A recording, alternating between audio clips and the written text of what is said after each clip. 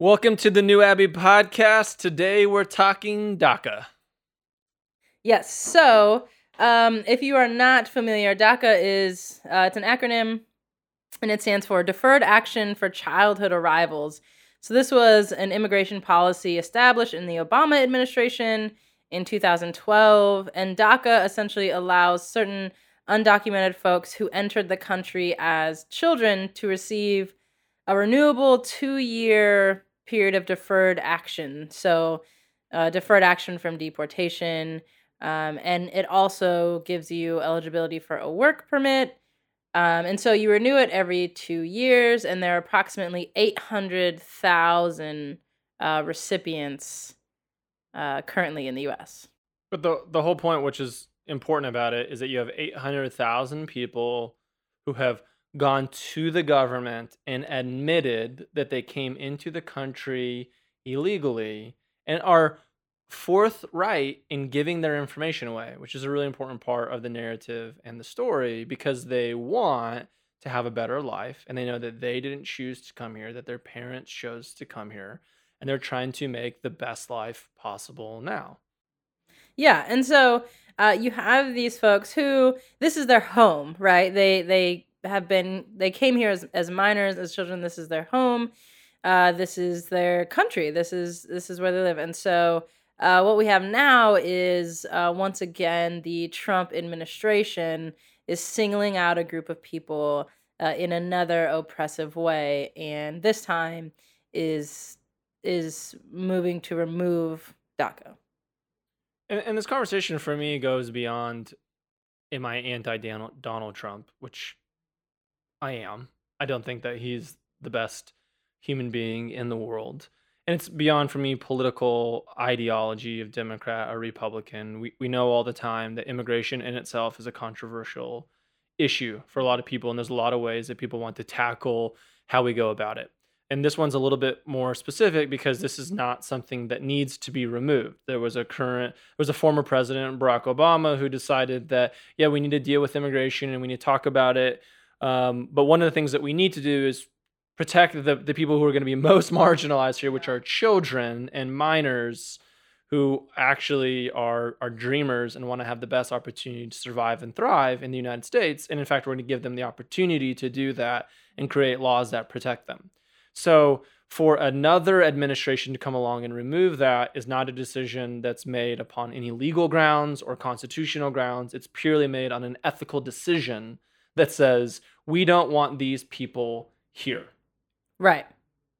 And what's wild is Corey and I were talking earlier about how socially immigration is this sort of controversial topic, but theologically it's not, right? When we look at our faith tradition, we see some clear insights into how human beings, even specifically foreigners in a foreign land, are to be treated. And so we kind of went back and forth with understanding this as, is this societally sort of convoluted but theologically clear, or how do we make sense of this as people who are following Christ in a place like Los Angeles in 2017 with something like DACA on the table and a Trump administration in power?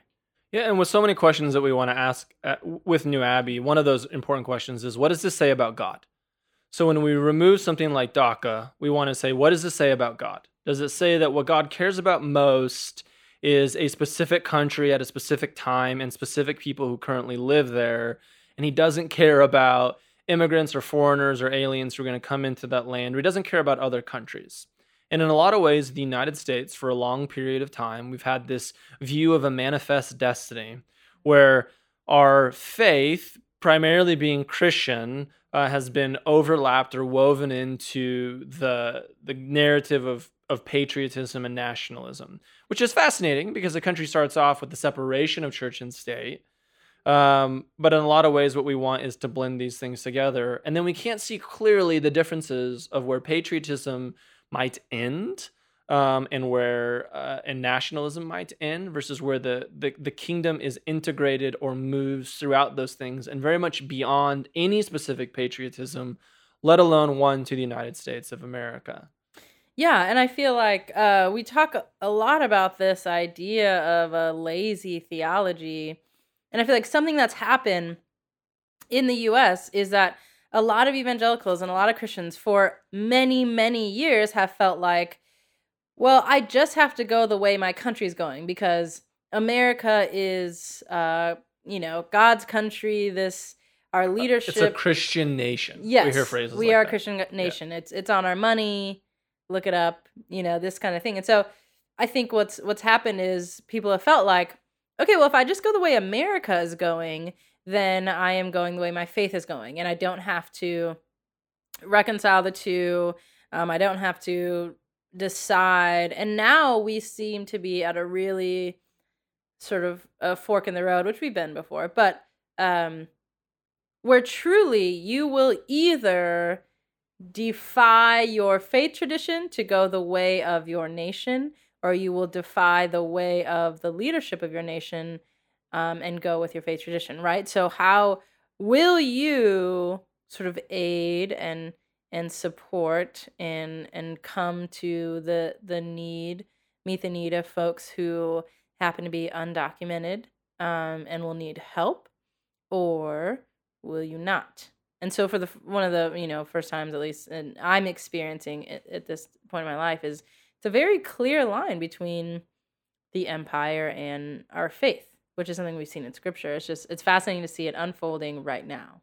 And you said something important, which is this idea of empire, which is not something that I grew up talking about in my evangelical tradition. We didn't see the United States as an empire that somehow was opposing to that of Jesus. We saw somehow in the church that I grew up with, there was an American flag and a Christian flag standing next to each other, and that was incredibly important. And in every Memorial Day, we would have patriotic videos of troops who had died and how they defended themselves for this country, and that was somehow similar to what Jesus did on the cross. And all of that ties back to how we understand DACA, because what happens is that we begin to buy into the ideal that the United States of America and the kingdom of Jesus are somehow the same thing, and that they're about the same ideals and that they're about the same goals, when in reality that they're not, right? The United States of America is about protecting and preserving the ideologies of the United States of America, which are not mutually exclusive to the gospel of Jesus. The gospel of Jesus goes beyond all borders.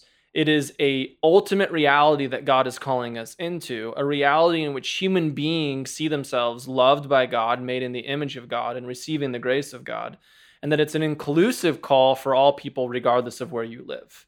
And countries can't handle that kind of complexity because countries' primary purposes are to secure and to protect themselves, right?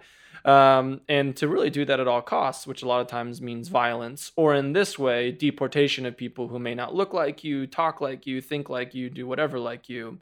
And so now this is a question, again, kind of similar when we talked about Charlottesville, of how is our faith and politics integrated in a way in which we're standing for the values of kingdom and Jesus over and against any type of patriotism or nationalism we might have. Because at the end of the day, I might be very thankful to live in a place like the United States of America. When I call 911, I expect a response because of the country that I live in and the taxpayer dollars that I have. But then what do you do ethically? What do you do when you come to a place where the empire, the government, the institutions are now somehow doing something or perpetuating a division over and against this kingdom of Jesus that is demanding out and calling for a healing of all nations and all people, reconciliation of all things, a renewal in that way? How do we make sense of that?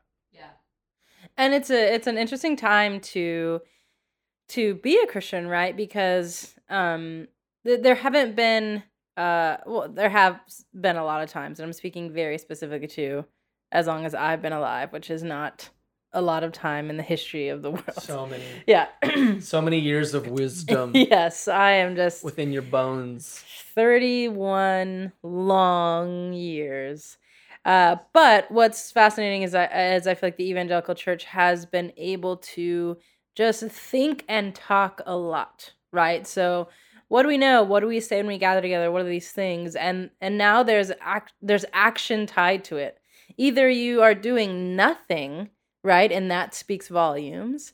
Either you are aligning yourself with saying, yes, no, I think the way of the United States is the way of Jesus, and you're making that declarative sort of action statement, or you are going to be opposing the empire and say, like, no, I'm going to care for these people. And so now there is action required from the statements that we say. And I think it will be super interesting to see how a lot of the church responds to something that feels, very clear given our faith tradition, but that stands at the opposition of our nation. And so I think to your previous point we were saying is the Trump administration has done a good job of creating some clear groups, some others, some boundaries, kind of making it an us versus them, and making it feel like you have the opportunity to be on the us side, right? Yeah. And I want to go back. You made a good comment of, like, is the United States going the way of Jesus? Or is Jesus going the way of the United States? And how do you answer questions about that? Because if a lot of times what happens is we have Jesus going the way of the United States, right? We believe that what the United States does is somehow part of the manifest destiny that God has for this country. And clearly we have privilege and blessing and power, whatever language that you hear, because God somehow wills that for this particular country. But if you believe that the United States goes the way of Jesus, well, now then we need to say, okay, then let's explore that a little bit deeper. And oftentimes the verses that are used to support the United States are things like Romans 13, which is having a respect for the authority of governance, or 1 Timothy, there's passages about praying for your leaders. And this is a really great moment where we have taken the Bible literally, but we're not taking the Bible seriously. Because when you take the Bible literally, you're just looking at the surface of what the Bible's saying, the actual words that are being put there. And even that, there's a whole complexity and layers of questions of the translation that you have from the original languages and meaning, and on we can go with that conversation, versus taking the Bible seriously. And in taking the Bible seriously, we see that really from the beginning of scriptures to the end of scriptures, the scripture has a commentary against power structures, particularly the power structures of the religious institution and the power structures of the government. Because the Bible knows, right? God knows that those two institutions are incredibly powerful and have an incredible ability to either help or hurt people, right? To make life a little bit better or a little bit more difficult. And so it's fascinating that the Gospel of Mark starts off with, this is the gospel of Jesus the Christ, the Son of God, which you may read that, and maybe this is somehow an implication about the divinity of Jesus. But if you lived 2,000 years ago, that is a politically charged statement that is challenging the way that you live your life and the integration that you have in the world. The gospel, the first part of that, the Greek word there is a word for euangelion. This euangelion means good news, but Caesar would declare a euangelion every time that Caesar would conquer a territory. And so we've heard it before of like the Pax Romana, this peace of Rome. But there was a reality that this good news of Caesar, that life is somehow now better because you're conquered and you should worship Caesar, came at a cost of being dominated. And so bend the knee, Game of Thrones, right? Or be destroyed is the way of things that Caesar would do. So then when Jesus comes along and uses the word euangelion, which is not exclusive to the Bible, but borrowed from culture, right, is where it started first. Now it's a subversive counter-narrative to the kingdom of Caesar or the empire that's already existing. Because in Caesar's government and in Caesar's rule, what happens is that people are subdivided. There's the rich and there's the poor and there's the slaves and there's masters, there's women and there's men and there's Greeks and there's Jews. But interestingly enough, Galatians says in Christ, there's neither these things anymore, right? All of those things go by the wayside. So you already have the very opening lines of the Gospel of Mark challenging a government power structure, but we don't read it that way anymore. Again, we've said it in here a million times, because we're the most powerful people the planet has ever seen. And so we have lost the power of what good news actually meant 2,000 years ago and what it can continue to mean as it's been kind of confiscated by powerful countries over the history of the world. To keep going on that a little bit, so this is the gospel of Jesus the Christ, right? Jesus, who is this Christ, now this is challenging the religious Israelite Jewish power system back in the day, which was that they were looking for someone to come in and to conquer the empire or the euangelion, this good news of Caesar, by violence or force. And so for them, they were looking for a Messiah or Christ figure who was going to come in and dominate the Roman Empire. Again, Jesus was never that person. So already a counter narrative to the power structures of the day and the expectations. And then the final part, which was, right, this is the gospel of Jesus the Christ, the Son of God. Son of God is not a claim exclusively to Jesus' divinity. Son of God was a challenge to the divinity and the authority of who Caesar was. Again, a saying that's about Caesar is that Caesar was the Son of God. Caesar was chosen by the gods to rule. And so when Jesus uses that phrase, Caesar had used that phrase long before Jesus ever walked the earth, which is so incredibly important to know. That the Gospels are using phrases that are challenging the empires of the day. Now you say, well, I've never heard of that before. Well, of course not. They didn't write blatantly. When you're in the midst of an empire, you don't say, here's the deal. This Jesus is challenging Caesar Augustus and wants to undermine the power structures that are taking place and the religious institution. No. You use subversive language to invite more people into the story and so that other people can be like, oh, yes, I've heard Evangelion before. I've heard Son of God before. If you're Greek or Roman, right? Or if you're Jewish, you're like, oh, I've heard Christ before. And then Jesus comes in and destroys all of the previous definitions and says, no, in my kingdom, right? Now, Jesus doesn't just say it. He goes and lives it. We care for the poor. We don't vote on DACA. We live out a DACA where the immigrants and the widow and the Samaritan and the prostitute and the least of these are always the people that we're caring for. Yeah.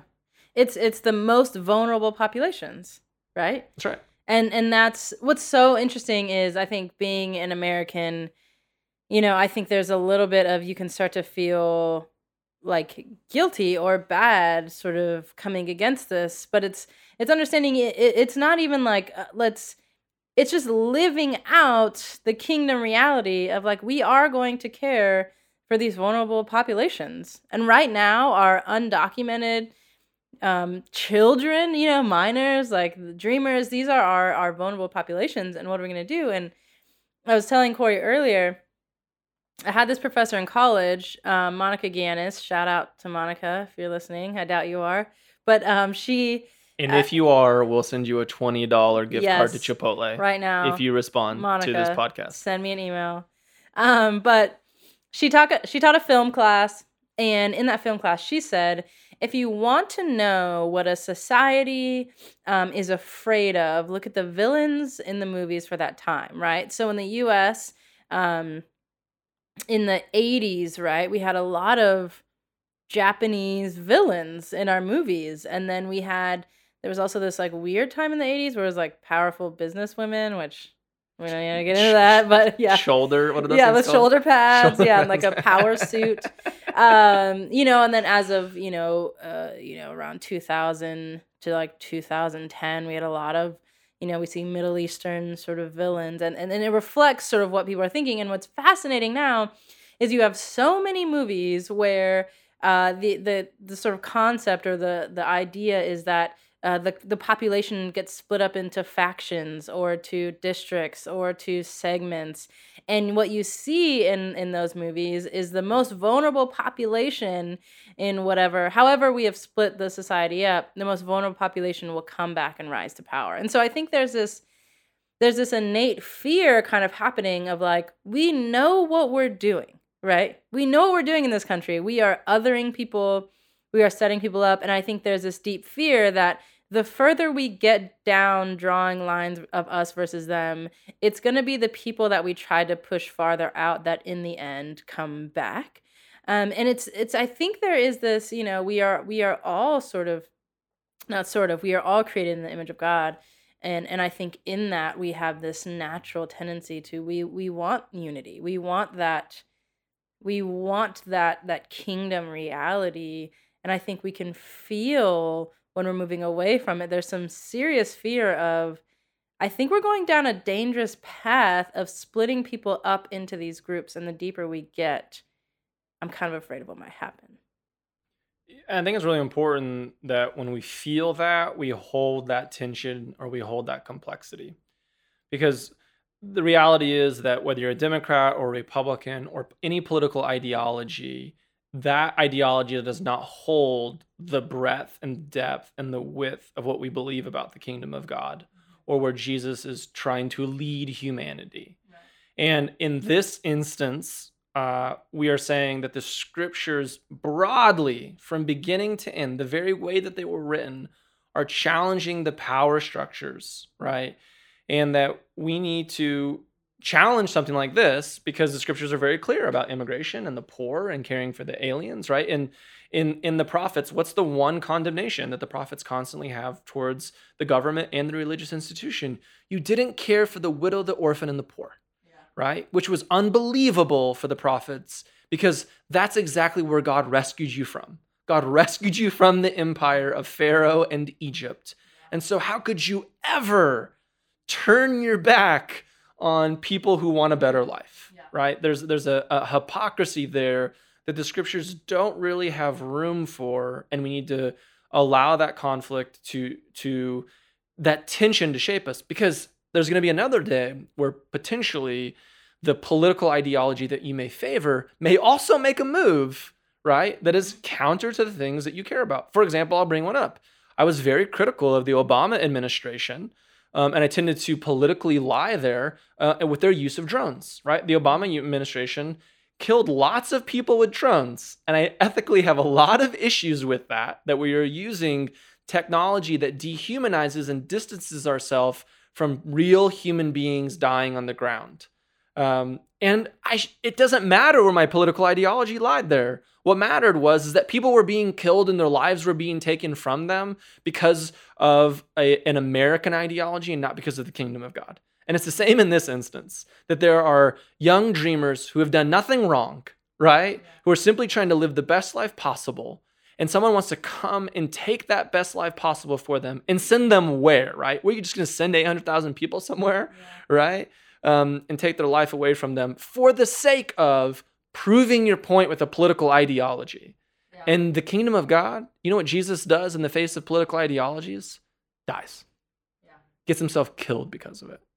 And I think there's a lot of, especially in church, in our evangelical culture, there are so many pastors or leaders who don't want to speak on the topic of immigration because it is like quote unquote controversial. When I'm like, this is the most important thing, right? Like it's reminiscent of like a Hunger Games or a diversion of like, we're living in the Capitol.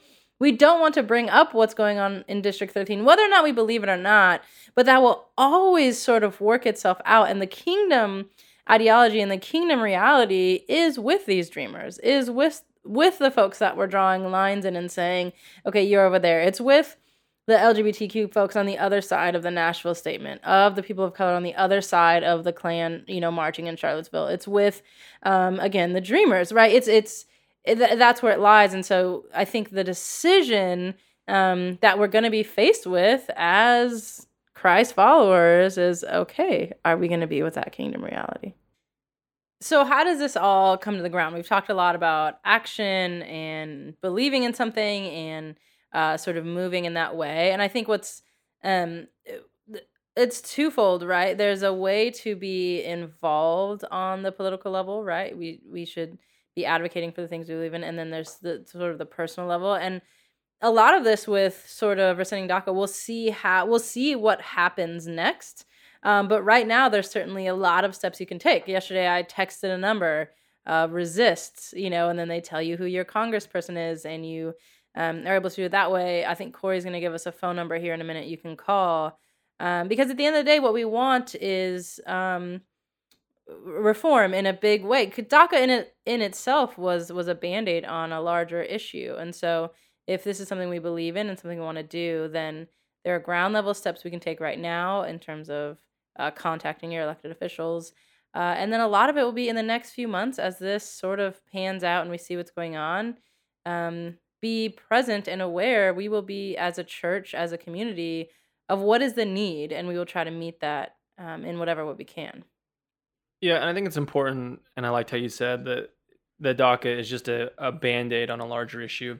Because at the end of the day, when we talk about kingdom and we talk about Jesus and we talk about our faith ideals, we're not talking about life in the clouds.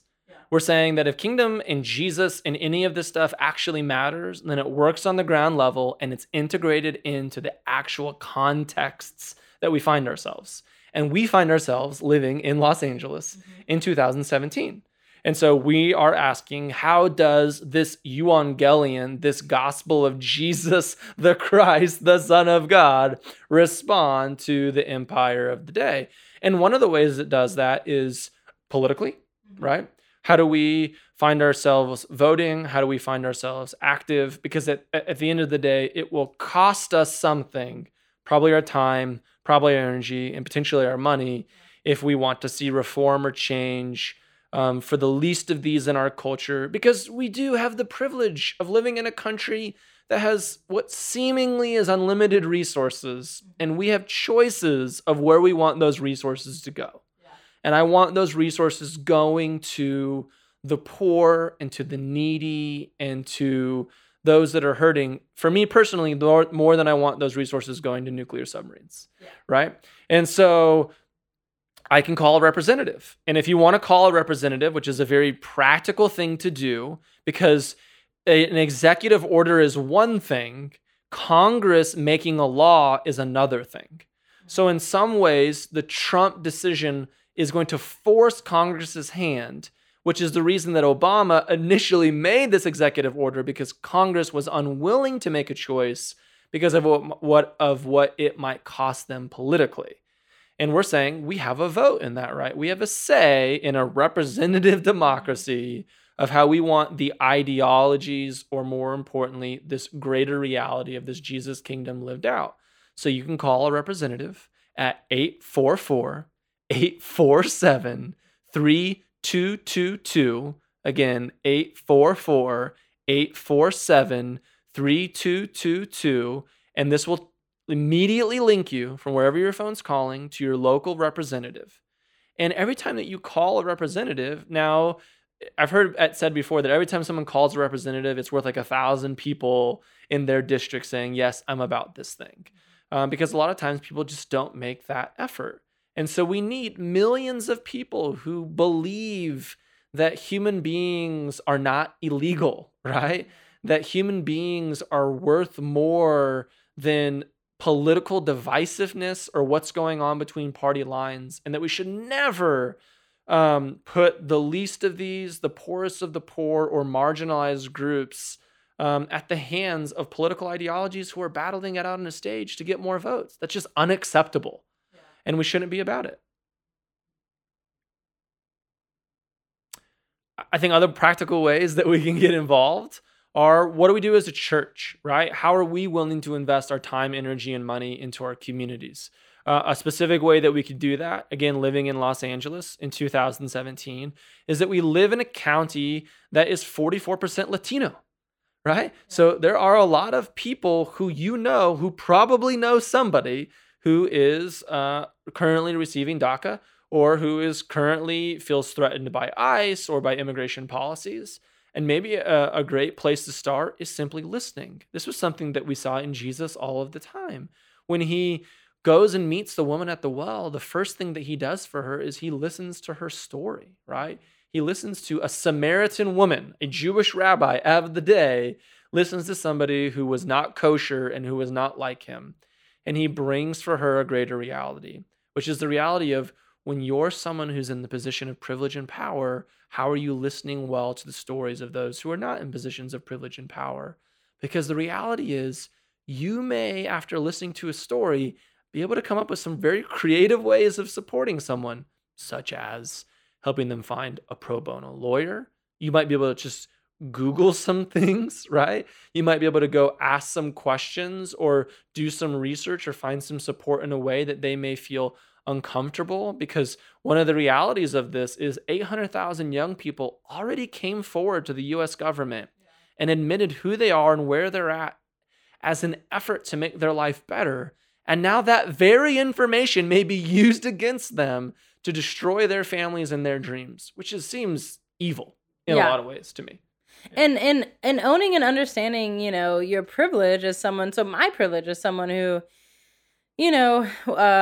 I am a citizen. I was born, like, I can do things and advocate for things in a way. And so how do I leverage that to someone else's use? And I think what you said there was so good. Of there are things you could do. You could call your elected officials. You can text. You can advocate. You do all these things. But listening to someone's story will enable you and empower you to meet a need in a way that Corey and I, as non-recipients of DACA, will be limited in our understanding of what the need even is. So how do we listen? How do we get active? And how do we commit to many, many months to come of supporting a vulnerable population around us in a way that makes sense?